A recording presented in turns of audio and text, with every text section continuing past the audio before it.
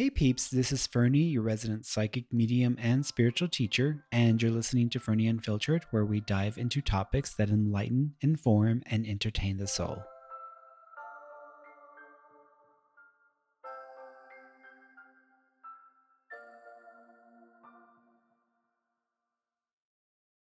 In the last few years, actually, in the last 10 years, I've been doing a lot of self work, meaning that I've been going within and trying to heal a lot of the trauma and a lot of the pain that I endured in my earlier years of my life. And for me to be able to move forward, I have to release and let go of some of my stories, some of the stuff that I was still being affected by. Most of us don't realize that what we go through in our lives, especially when we're children, some of the pain and trauma that we experience, it turns us into something. We become something because of it. And it's a conditioning that takes place over many years sometimes. For some people, it might happen in one moment. For others, it might take several years. And then over time, you begin to take action and react to things in ways that supports that old story, that old state of being. I don't want to really be ruled by the old version of myself. And I think this is something that I talked about in one of my recent videos, where, in order to move forward, you really have to see who you've been and then make a different choice. Choose to be someone else, choose to be someone different, to be the being that you choose to be, that you want to be in the world and in your life. So for me, part of that process has been going within and trying to release some of the trauma and to understand and give myself what I need, what I've needed for many years of my life that I didn't get, that I didn't receive from my upbringing.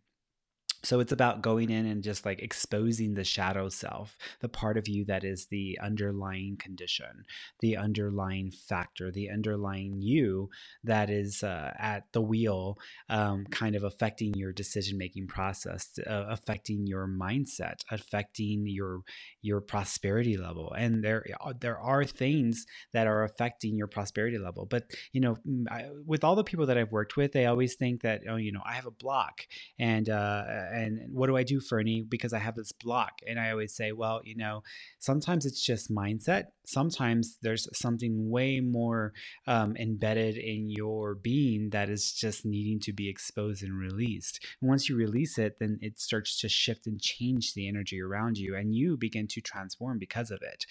For me, I have gone through this exact process. I've been going through this for about 10 years now, just going through and trying to transform and change and to heal and release all of that trauma.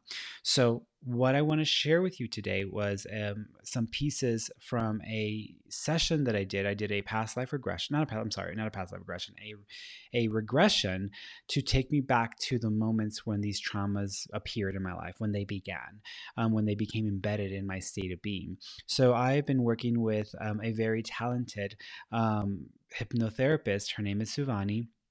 She's very good at what she does, and she, I think, has the right approach for healing and for working through the shadow self, the part of you that needs to be healed. And working with her has been just an absolute amazing opportunity and joy for me. And not only that, but it's been super helpful. So she was helping me with my Aja work in the beginning when I was starting to do more trance with Aja. She was helping me to get into that. And now she's helping me with some of the shadow work that I needed to do to kind of get past some of those traumas and to really heal from the deepest possible place. So I'm going to share some of that with you here, and I hope you guys will understand a little bit more about hypnotherapy and about regressions, how they work, what may happen during a regression, and what that process is like. And for those of you who are interested in a session, feel free to reach out to Suvani. I'll include her information in the post. But yeah, I hope you guys get something from this, and I hope it gives you a chance to heal some of the trauma that you have, you may be struggling or suffering from as well. Children experience different things in a family structure, and they don't have the power then. They're little kids. They don't have the power to speak up. They don't even really know what's going on. They oftentimes take it on as something's wrong with them, or that they're being bad or wrong or not enough, So the little child takes all that on when the parents are being dysfunctional or not meeting the needs of the child. The child never thinks it's the parents. any problem with the parents, the child immediately takes it on as something in itself. Mm-hmm. And all kids do that, and they'll start to think, oh, well, daddy's not here because, I'm not lovable, I'm not good enough, something wrong with me, I'm not getting the love, so the child starts to create that kind of in its mind, begins to create beliefs like we did in that first session, and I have the notes here from, certain beliefs that you took on, back then, which was feeling not even worthy of existing, not worthy of love, I'm not wanted, there's something wrong with me. Those were beliefs you shared, that you took on early on because of the circumstances. So that child, I always say that we all get wounded. We're kind of adults with inside of us, there's a wounded child that hasn't been healed for most of us. Some people who've done the work, their child's healed and they're more integrated with that part of themselves, Mm-hmm. But for most of us, there's still some parts of that child that those needs were not met, and certain needs were not met, or it was treated in a certain way, and then it took on certain beliefs about itself that weren't true. So those beliefs that you took on about you, none of them are true. None of that's true about you. And it wasn't true about you back then. But you believe that. And there's part of your adult self that still believes that, even though you've been working on it, consciously. This is subconscious type of stuff. These beliefs were very deep. They were kind of taken brainwashed into. Yeah. Right. And for many, many years, they're operating kind of in the subconscious part of the mind, even though consciously we may have worked on certain layers of it. So that's why this work, I think, is so essential in our healing path, is to create a connection to that young part of us and to go back there, almost like back in time a bit, and to connect with that child and to give it a voice, to communicate with it. In other words, I'm going to guide you in establishing a healthy relationship with the child. So you get to be the healthy adult in the room.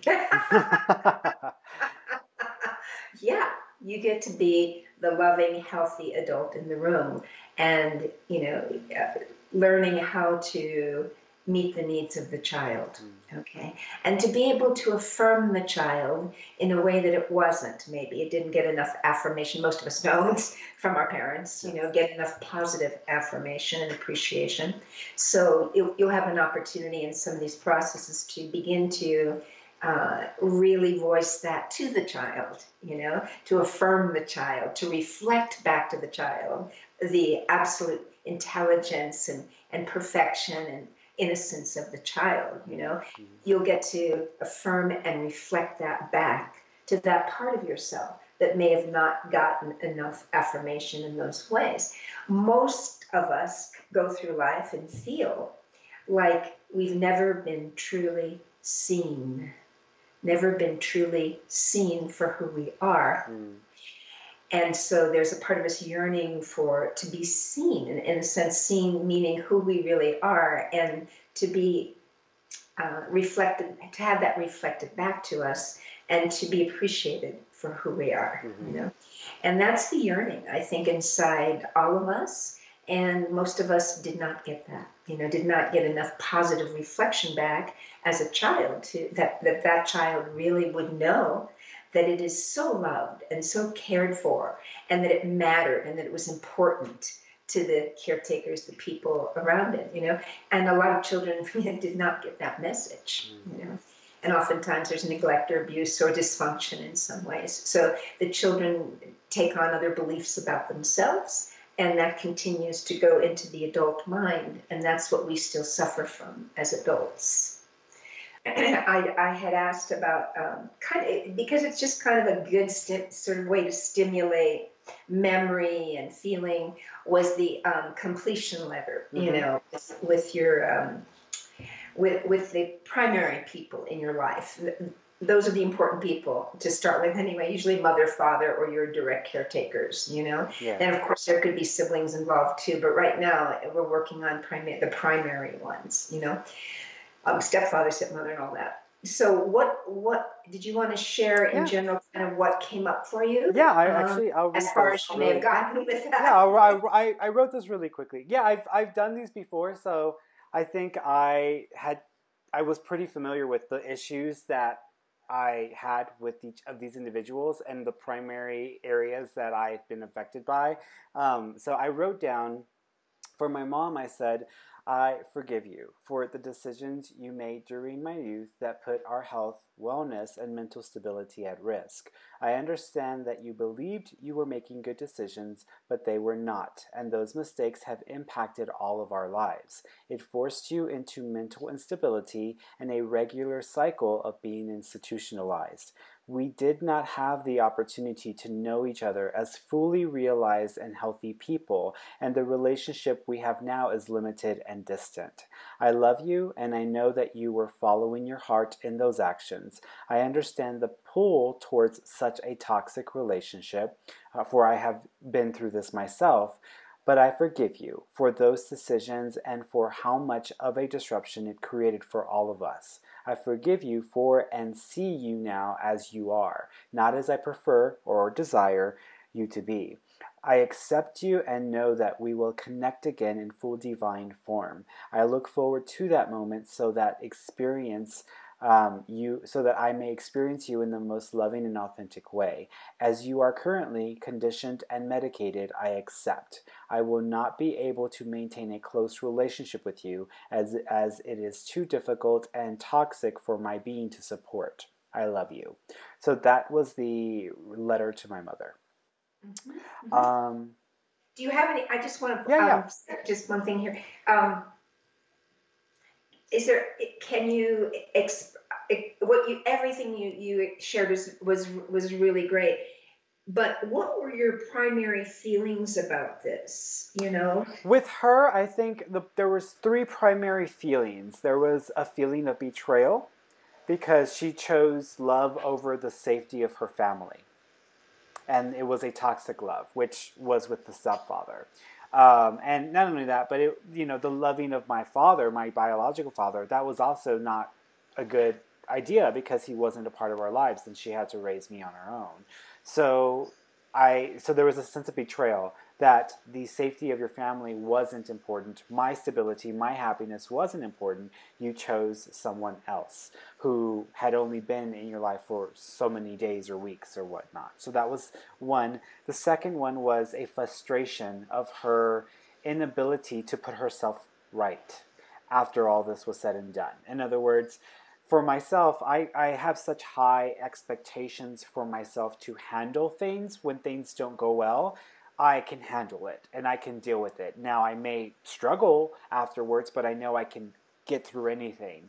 And so that is always, and I do that not only for myself, but I do that for everyone around me because no one can really deal with another person to have to care for or take care of, like what we had to do with my mother. So I think the expectation for myself is so high that I expected something similar from her, that she could put herself right or fix herself from all of the pieces that had become because of the experiences. So there was a sense of frustration, a sense of betrayal. The last one was a sense of regret that I didn't get to know her as well as an adult that I knew her in my youngest years as a child, because I remember my mother being very loving. She still is very loving, but very loving, very cheerful. Her laugh was just infectious. It was so loud it would feel that she laughed. She was the loudest laughter in the room. So if she laughed, you knew she was having a great time. So I remember those little details that were part of her personality. And she was actually very strong and independent when I was a kid. And then once she entered into this relationship, that's when everything changed. So there's a regret there that I didn't know her or get to know her in my later years as the person that she was when I was a child, when I was very early childhood. So there was a feeling of that as well. Because later you're saying later on it got worse for her, her mental challenges got worse for her Yeah. later, so your regret is that you couldn't know her as an adult as she was with you when you were Correct. young, the Yes. person she was with you Yeah. when you were. Correct. Yeah, yeah. Did you feel any anger toward her? Oh, I still carry some of that anger. I think out of all of the emotions around my mother, I think the one that I still experience and it gets triggered is the anger, is the Yeah. resentment for all of that. Now, I've worked on releasing and forgiving, but it's not an overnight process, as you know. It takes time to like release that pain and that trauma. So for me, I think moving here was a big step in that because I limited the interaction with her so that it was not as consistent. And for me, our relationship now is on my terms. It's not on her terms, it's on my terms. So I will do as much as I can with her at this time, but I won't allow myself to just be there dealing with the brunt of it because it's not healthy for me. So so that limitation is there for a reason. Um, that boundary is there for a reason. So, but when I talk to her, because I try to limit my interaction with her to once a week, and it's usually a conversation that lasts less than 10 minutes on the phone. But I limit it because she doesn't always remember what she says, and it becomes this like repetitive cycle with her repeating herself. And not only that, but she doesn't comprehend a lot of things. She has a comprehension level of a 6-year-old. I mean, her mindset is just very, very reduced. But that isn't always the case with other people because other people have different experiences with her that I don't. And that's another form of resentment because she's holding back and not expressing herself, and she's only expressing the part of herself that is a victim or a person that is stuck in circumstances, and she doesn't express these other aspects of herself with me that she has with other people. So there's resentment there, and there's anger towards her for that. So that's still very present, very part of my story, but it's something that I'm still continuing to work on. But what I've done so far has been a process in that direction. Okay, good. What was the time frame when your father left when you were very young, right? I never knew my father. He never wasn't. He was only there for the moment of my conception. That was it. Yeah. Oh, that's it. Okay, Mm-hmm. okay. So he was just out of the scene. He just Correct. wasn't even there, right? Okay. And then how many years passed until your mother got together with your stepfather? Yeah, it was just us two, and we had actually a very close relationship. And then once she met the stepfather, which was around 6 or so, I believe. You were 6. You were 6 years old. About 6 years old, and when he actually, I take that back. It might have been around the 4 or 5, around the time the picture was taken, because I think he'd already been in the picture when this picture was taken. He came into the picture, and after that, everything was about him. And my mother and I still did things together sometimes. She would hop on the bus and take me to Woolworths in downtown, and we would have, something to eat at her friend's restaurant. So we still had these moments, but a lot of it had changed after he entered the picture. And then, of course, my sisters came into the picture as well, and my relationship with her after that just did not maintain that level of closeness or connection. Got it. Yeah. So were you the first child? I was the first child. Okay, so you were like an only child for 4 or 5 years? I was the little prince for 4 or 5 years, yeah. That's what I was, yes, exactly, yeah. And you lost your position. Yeah, I lost my position. Well, and by nature, as a child, I wasn't angry with my sister, and I actually wasn't angry with my stepfather. I loved all of them.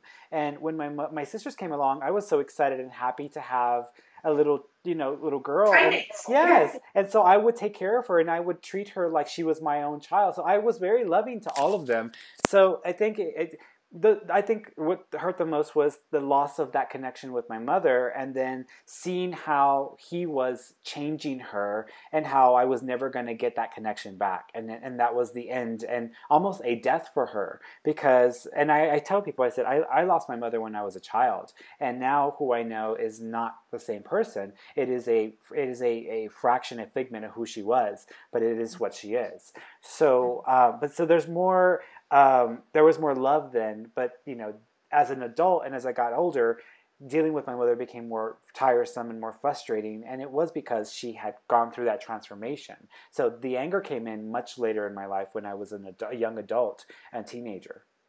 I see. Right. Interesting. So as a child, you kind of accepted the change Hmm. with the stepfather, and you said you loved him, at Yeah. least in the beginning there Yeah, when I you were. was happy. I'd been wanting and asking and praying for a father since I was a child. I used to cry to my mother, why doesn't my father love me? Where is he? And for this man to come in, even though he was a stranger, he did begin the relationship in gestures that were out of affection and love. But once they were married, which was a very short time later, his personality completely changed. And so that's when I realized that we had all been fooled and this wasn't who he said he was.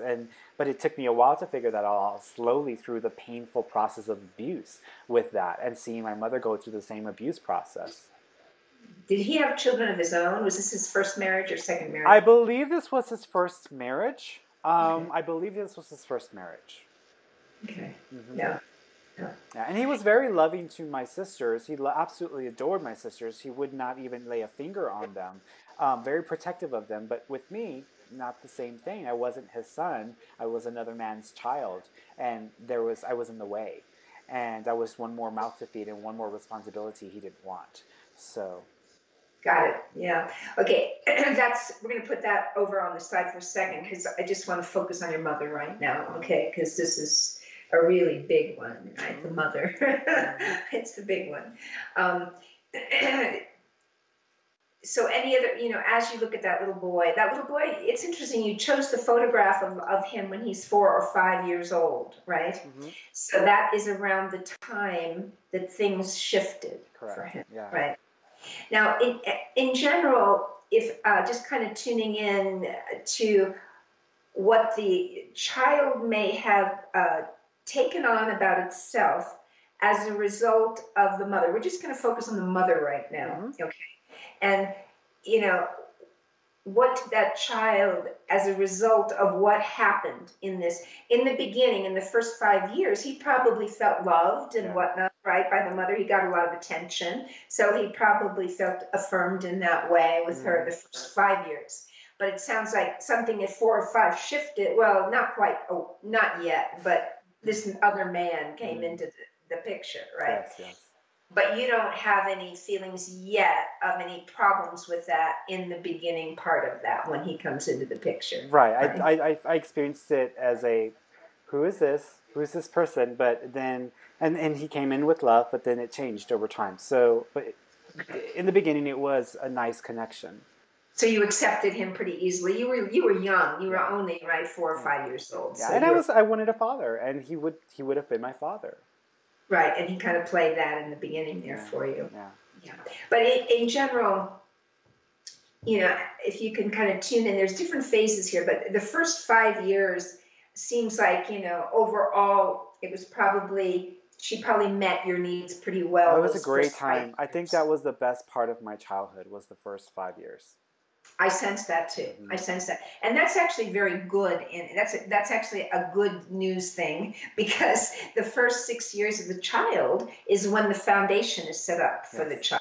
The emotional, cognitive foundation is set pretty much in the first 6 years or so. So those first 5 years, you had a lot of positive experiences. So that's a good thing. There's some kind of, in your being, there is a foundation, a positive foundation that was there for those first 5 years, 4 or 5 years. So that's a positive thing that supports you, But of course, there are a lot of other things then unfolded from there. So let's take a moment and just kind of feel into when things started to shift. Let's look at that point, when a lot of her attention started going toward your stepfather, and so you didn't have as much of her attention, and that kind of phase that started to move in there. But we're still talking about your relationship to your mother.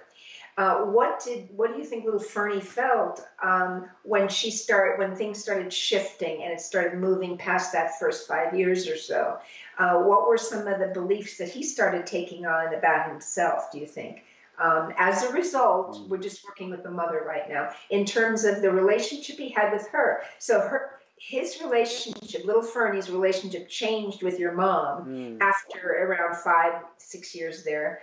And so what do you think he felt, if you kind of tune into that part of you around that transition time when your mother wasn't giving you as much attention. Mm-hmm. She was focusing more on your stepfather. If you can kind of tune into that, maybe how did that part of you feel when that started to happen? Or what did you start to feel about yourself when your mother wasn't showing up for you? I think, yeah, I would say that I felt a lack of love. Her actions were a lack of love. Almost a choosing of, I'm not going to love you as much because I'm going to love him or the pain or the circumstances. So there was more focus on loving that more and loving me less. Is how I accepted and acknowledged that. And it did create a sense of anger. I do remember there was some anger, but it was more not understanding why. Why can't things be the way they were? Why can't things go back to before this happened? Why can't we fix this? And there was more of a why. Then I remember, I think, asking her, let's just go, or let's, and she said no, like she was going to stay and try to work on things. And I asked why. I didn't understand it. So there was a lot of confusion because I didn't understand the complexity of adult human relationships. And all I knew is that this had just changed everything. And I also felt abandoned because at a time during that same period, he wasn't working, she was. And because I was left at home many times with him, I would be hurt or there was abuse. And I felt that she wasn't around to protect me or to keep me from experiencing that. So I also felt betrayed and abandoned as well, even though she was off working and trying to maintain the house, but I just didn't understand. Sure. Kids don't. No. But this is good. This is the material we're going for. It's like, how did the child take it? Like what did they make up in their minds that, what's happening here? So I was in a constant state of fear at that time, I think, because I didn't know if that day I was going to be hurt or not. So I would try to find ways to not be around, and I would go and play with the kids, go spend time with the neighbors. I would do I remember, I think, she just wasn't around. So I would just go and spend time with kids and try to make as many friends as I could. But even then, I didn't want to be there. And every time she would leave and be in and take the car to go to work, they would drive her, I would go running behind the car, just screaming and like banging on the car, asking her not to leave me, because I knew that I was going to be hurt. And I know that there were days that she would cry because I could see her crying through the window because she had to go to work. But I didn't want to get hurt. Yeah. Did she know this was going on? Did she know that? Did you share with her? Did you tell her? Oh, yes. I think she knew. The family, everyone knew. And the family had been wanting her to leave for some time, and they offered her shelter and support. But her love and her feelings just overrode her judgment. So she kept bringing us back into that environment. Interesting. Her love for her partner? Yeah. For her husband. Mm-hmm. Overrode protecting you. Right. So you must have felt very angry about that. Oh, yeah. And I think as I got older, that's when the anger kicked in. Like, I think much older, because that's when I realized how many really bad decisions she made during that period in our lives for the purpose of wanting to be loved herself, wanting to have someone adore her or make her feel special or make her feel like she wasn't in it on her own. So which I understood, but that meant nothing to me because I was being hurt and she wasn't doing what she was supposed to do. Mm-hmm. Yeah. So you're doing great. Keep kind of tuning in if there's anything else that the child may have gone through and felt that needs to be, it's helpful for it to be just brought out on the table. What did that child experience around all that? So anything else that just kind of comes just from a stream of consciousness about that. I think I also felt like nothing was solid. Everything was in flux or moving because we had moved around several times, and because I didn't know what to expect every day, I think I felt a lack of support, a lack of that solid foundation to have as a child. I didn't have that after that point. So I felt very unstable. Our lives felt unstable. And I didn't like feeling that, but I didn't understand it at the time. So any other feelings around that feeling of being in flux or moving a lot? Any other feelings around that? I think a part of me was waiting to be rescued. I think a part of me, I think I realized that my mother wasn't going to change things, and our family wasn't forcing change. So I felt I was waiting for someone to rescue me, for someone to swoop me up out of that horrific situation and just say, I've got you. It's going to be okay. I've got you. That never happened. But I remember one night laying on the couch, staring up at the stars, and asking the universe, asking God to save me, to protect me, to change it so that I was safe. I remember that. So there's a lot of fear there. The child had a lot of fear, right? There's a lot of fear going on there. Not feeling safe or supported, not feeling stable, wanting to be rescued. Please come, somebody take care of me and rescue me here. Right? Probably that's what the child felt. Yeah. Yeah, and just the feeling of physical pain was so consistent and unbearable that I just could not fathom one more experience. So it was at a point where I could not bear it. And I mean, I'm shocked I didn't have a mental breakdown as a child, because it just was such an unbearable situation to be stuck in, to have to deal with that. And like I said, I just was waiting to be rescued. Yeah. So what age did this? What did your stepfather do? Was he hitting you, spanking you, whipping you? Yes. Yes, he was physically abusive. He didn't really talk very much, so I wouldn't say he was emotionally abusive, but he was physically abusive, which is of course the same thing as emotional abuse. Yeah. But he was physically abusive, and so I remember two specific. Actually, I remember three specific episodes with that. One episode was in our first apartment, where I had spent the majority of my childhood with my mom before we had to move. And in that apartment, I think she had not done something he wanted her to do, and he got angry with her. So he picked up a coffee mug and he hit her across the head with the coffee mug, and it broke and shattered in like 1,000 pieces all over the floor. And I remember that because I remember I still to this day can hear those pieces of the mug just like hitting the floor and scattering about the wood floors. So that was one experience.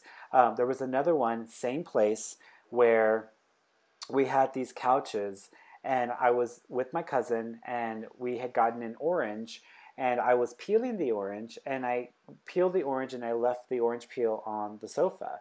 And he saw that I had left the orange peel on the sofa, and he got so angry. And when he got so angry, and I don't think my cousin had witnessed his anger before, this was the first time she had encountered it as well, but he gotten so angry that he immediately pulled his belt off, and he picked me up by one of my legs into the air. The rest of me is just flailing around trying to get down to the floor, but he's got me lifted up, and then he started to just beat me with the belt, and the belt buckle specifically, so just hitting me and beating me across, and I'm there hanging in the air, and my cousin is screaming and just like screaming that he put me down, or for someone. She's almost screaming for her mom who wasn't there, but she's just trying to get help, and I'm screaming trying to find a way to get away, and every single time it was just feeling the pain, the physical pain.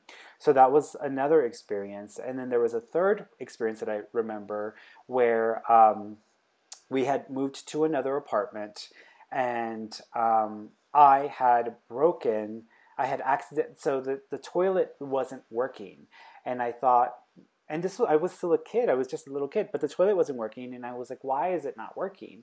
And I didn't want to ask him for help because I didn't want him to beat me for asking him for help.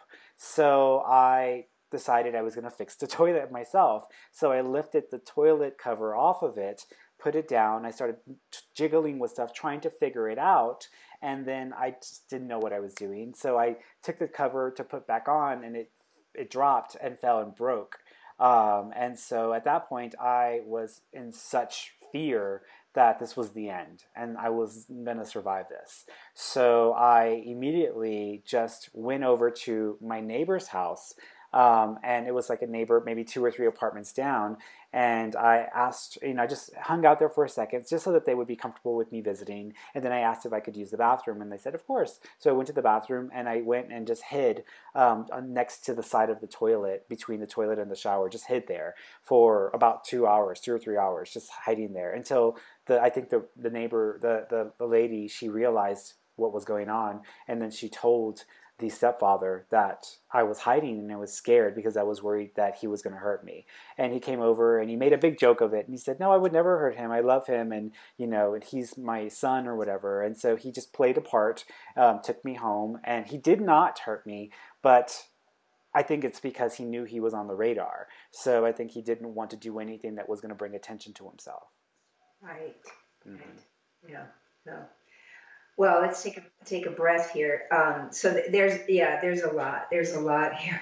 The stepfather situation is a big one unto itself, and we'll work. I want to work with that one with you too, because that's huge. It's a really big one, and the child went through a lot of wounding there, around the relationship to the stepfather. Yeah. And again, the whole thing is small children are powerless. They really are kind of victims, to these situations. And so there's so much anger that the child is going to feel as a result of the way, the abuse that it received, So the healing of all of that will be, guiding you into becoming that child's advocate, going back into maybe a situation we'll do this through a hypnotherapy thing. Yeah. And then being able to stand up and speak to your stepfather as an adult man and advocate and rescue the child, basically, in the situation. Mm-hmm. So that kind of role that we can work on that in a session will be really powerful for you to be able to do something about that situation. So you actually return back to that situation, but you step in as the empowered adult on behalf of the child. Yes. And speak what you need to say to that man who's about to abuse that child. Yeah. Both of these figures were primary figures for big pieces of wounding for the child in different ways, But I think my mother, because she wasn't there for a majority of me going through these experiences, she didn't realize or know the extent of it, and so it limited her decision-making process, because a lot of this had been hidden from her. And she, even to this day, there are some things she just doesn't know because no one talked about it. No one really, told her about those experiences, those situations. And I think that's another part of the anger and resentment towards her, because she wasn't there. She wasn't there when I needed her the most. She didn't protect you. And of course, that's reason for a lot of anger, on behalf of the child. Like the child felt terrified, and why don't you protect me, mommy? Yeah. I mean, that would be in the child's mind. Where are you? Why aren't you protecting me from this? I'm getting hurt, right? Mm-hmm. I mean, this is the feelings of the little boy, Was she working the first 5 years of your life, or did that happen later? Oh, no, she always worked. I think she stopped working once she became ill, mentally and emotionally ill, and that just ended her having a normal, working life. So right. She worked for most of that time. Very independent single mother. Well, she was a single mother, right, yeah. For the first 5 years or so of your life. So it was just you and her, right? It was just you and her. Yes. But who took care of you when she worked the first 5 years of your life? It depended. There were times I would stay with family members. I would spend time with the neighbors across the street. There was a woman across the street who had like millions of children, so I was always over there playing with the children. There was a woman that lived right in front of our house, apartment as well, and I would spend time with her daughter as well. And there was also at some point a neighbor upstairs who had a cute little redheaded boy who was my first boyfriend, and so I would play with them as well. So there were a bunch of people. It was a community area with a bunch of people with families, and so there were people that you just babysit you, and she would give them food or sometimes pay them in doing the favor, returning the favor. I got it. Yeah. So, but your memories of that are overall positive, even Yes. when you Yes. were being taken care of by other people and everything. Absolutely. Yeah, I don't remember having any negative experiences with any of the neighbors or the people in that area. Yeah. That's great. That's great. So overall positive experience those first 5 years. So, okay. So this is really again when it was. Did you did you? I don't think you didn't feel the abandonment in the beginning when your stepfather first came in. I'm just trying to zero into this time frame when you started to feel the abandonment. How old do you think you were then? The abandonment, I think, happened weeks after he entered the picture. Weeks after. I mean, the first time I met him, we were at a park. My mother and I were at a park, and I was just playing with my little Mickey Mouse that I got out of a little cereal box. That was my little toy. And I remember sitting there playing, and she was waiting for something. I had no idea what she was waiting for, but she was waiting, and a bus pulled up, and he came out with the suitcase, walked over, and she, hugged him. And I didn't know who the stranger was. And then she just introduced him as, my father, my new father.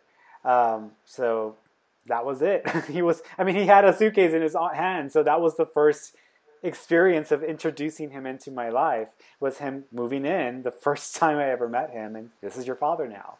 So it was kind of just a matter of fact. Yeah. So she had been dating him, but you didn't know him before that. I didn't know it. Yeah, she had been, because she used to clean offices in downtown, and they met at night because she used to work the night shifts. So they met there, and they began their love affair while they were. I honestly think they may have already been married by that point. So they may have already gotten married by the time I met him. Okay, interesting. Okay. Yeah. Kind of a shock. Do you have any memory of what you might have felt in that meeting or that day? I was confused, but I was trying to make sense of it. I didn't understand. It was just such a in my face change that I just didn't understand at the time what was going on. And he was very kind. He was very very gentle in those first few weeks. It didn't take very long for him to change. I really want to say it took 2 to 3 weeks before he made that big switch and started to act in a way that was way different from what he had introduced himself as. Mm-hmm. So what didn't take long before that happened, right? Right. Yeah. Okay, let's take a breath here. And so what I'm going to recommend here is that we do a little regression here, okay? And we go back to a time when that child had those feelings, okay? And where do you find yourself now? Where are you now? I'm on a dirt road that exits the apartment that we live at. Okay. And what do you see there? Are there any other people there? There are other kids and an older lady who lives in the house next door. And where are you going, or what are you doing there on this dirt road by your apartment? My mother just left in the car, and she's gone, so I'm just standing there waiting to see if she'll turn back around or she'll come back. So take a few moments and see if she comes back. No, she doesn't come back. So how are you feeling right now? I'm feeling lost. Don't really know what to do. Are you by yourself right now on the road? Yes. Where do you think you're going to go next? I don't want to go back to the apartment. So I'm going to go to the neighbor's house. So adult Fernie now come in here to this scene and see yourself arriving to the scene now, to this dirt road with this young boy, young Fernie. And in the state that he's in right now, you're walking up to him now on this dirt road. And what might you like to say to this child right now? Hi, sweetheart. I'm going to be with you for a little while. I'm going to stay here with you. She'll come back. She's going to come back when she's done working. I know you're afraid. I know you don't want to go back to the apartment. I know that you're afraid that he's going to hurt you. But I'm going to stay with you for a while until she comes back. Don't worry. I'll protect you. He's not going to touch you.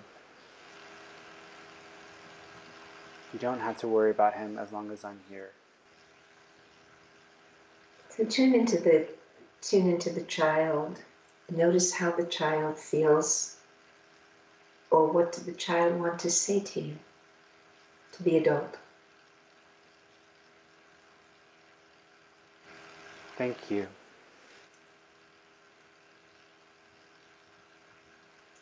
Thank you. How's little Fernie feeling after hearing this from you? I still don't trust it. I still don't trust this. He might leave too. I don't know who he is. So talk to him, adult Fernie, talk to him. Let him know who you are and take a moment to gain his trust. Baby, I'm you. I'm the big you. I'm the bigger version of you. And I know you don't know who I am. And I know you don't know what to do right now. And you're feeling worried and you're still afraid and scared. But I'm here and I'm not going anywhere. And I'm going to be with you through this. And I'm going to help guide you so that you can be okay.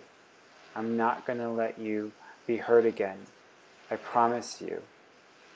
I swear it. I'm not going anywhere. Take a deep breath and notice how the child responds to this. Does the child want to say something to you? No, I don't feel words, more a sense of relief and just wanting to hug, wanting to feel hugged. And I hug him. I hold him and I just stand there and keep him held within me so that he knows that I mean what I say. I mean it. I'm not going anywhere. I know you are used to your mom saying this and leaving, but I'm not going anywhere. I promise you. So take a few moments now for the two of you to just be in that embrace and just allow the little child in you to feel how it's being held by the adult, the loving adult, and also tune into that part of you that's the adult that's offering that protection and love and comfort to the child. And just take a few moments for this, giving that love and support, but also the part of you that's being held and protected and comforted. Give yourself a little time to feel both parts here. And the part of you that's the little child being held, how's it feeling right now? I feel hope. You feel hope. and the adult part of you that's holding that part of you, protecting and holding and loving that little child. You're holding and embracing that part of yourself. What's your experience as the adult doing that? He's so fragile. He's so small. I don't understand why someone would want to hurt this child. He's so little and he can't do anything to hurt anyone. He's so innocent. He's no threat to anyone. Why would someone want to hurt him? Continue staying in that embrace, just holding him. He may need to be held for a little while here. You feel safe. He says, I feel like his mom. Speaking to him from your heart, is there anything else you want to say? Maybe affirming him that he's important to you, that he matters, that what he needs is important to you, that you'll be there the best you can for him. Anything like that. Some affirmation for the little child. Life is not easy. It's challenging, and people don't always know how to be nice. They don't always know how to be kind. But it's important that you remember to always be kind, to always still have love in your heart. And don't let that go. And don't let anyone scare you or make you think that that doesn't matter, because it does. And there's a lot of things that people feel pain about, that people are sad about. And you're going to feel that sometimes too. But I'm here, and I'm not going anywhere. And I'm going to keep bringing you forward with me. And I'm going to keep being there. When you think I've gone, I'm going to still be there. So don't be afraid. I'm still here. I'm going to be with you. You're special, and your mom loves you. We all love you. Just because one person can't understand that, or because one person can't experience that part of you, doesn't mean you aren't worth anything. You are worth everything. And you are precious. And you matter. You deserve to be here. And you deserve to be loved. And to feel safe. And to feel protected. And I'm going to help you with this. And I'm going to give you this. So trust me, I'm here, I'm not going anywhere. He says, can I go play now? He feels safe. Oh, beautiful. So you can ask him if there's anything else that he wants to say to you for now. And just, kind of let him know that anytime he needs you, you will be there. He's asking if he can have some candy. If I have candy. I said, no. No, sweetheart, I don't have candy.